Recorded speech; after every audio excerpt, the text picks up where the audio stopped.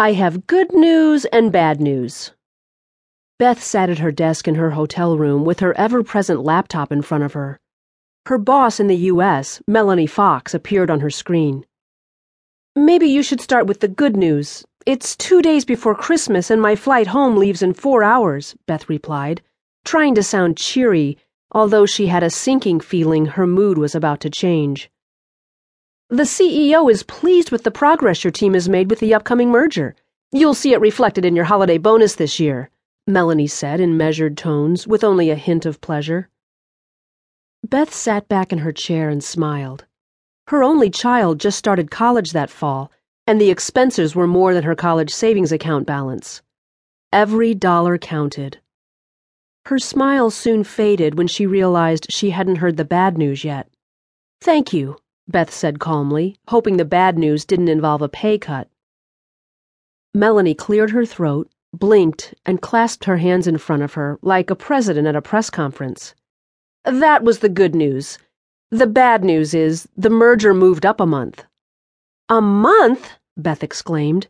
That's going to be quite difficult, she replied, trying to avoid the word impossible.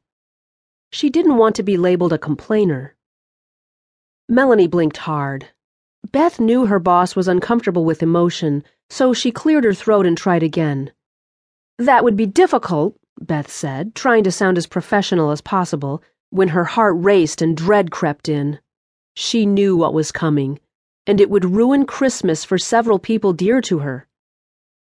I'm afraid we can't have you all return home for the Christmas holidays this year. We need people to stay in Edinburgh and get as much accomplished as possible, Melanie said, her expression flat and lacking any trace of sentiment. Beth quickly calculated the impact if she and her team, Rory, Maureen, Mai Lynn, and David, stayed in Scotland over Christmas.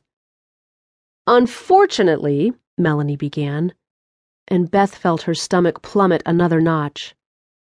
Melanie must have seen Beth's displeasure. She cleared her throat. Unfortunately, she repeated, this time with a trace of sympathy in her voice, we needed to push up the deadline. The CEO wants to announce the merger on February 15th.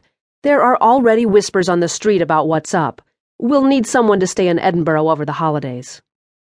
And we can't all work remotely, Beth said aloud. Much of their work was old school, due diligence, looking at original source documents to see if there was anything to stop the merger. Electronic copies were unacceptable. Melanie paused, probably to let Beth process the information. You want me to nominate someone? Beth asked in a strained voice.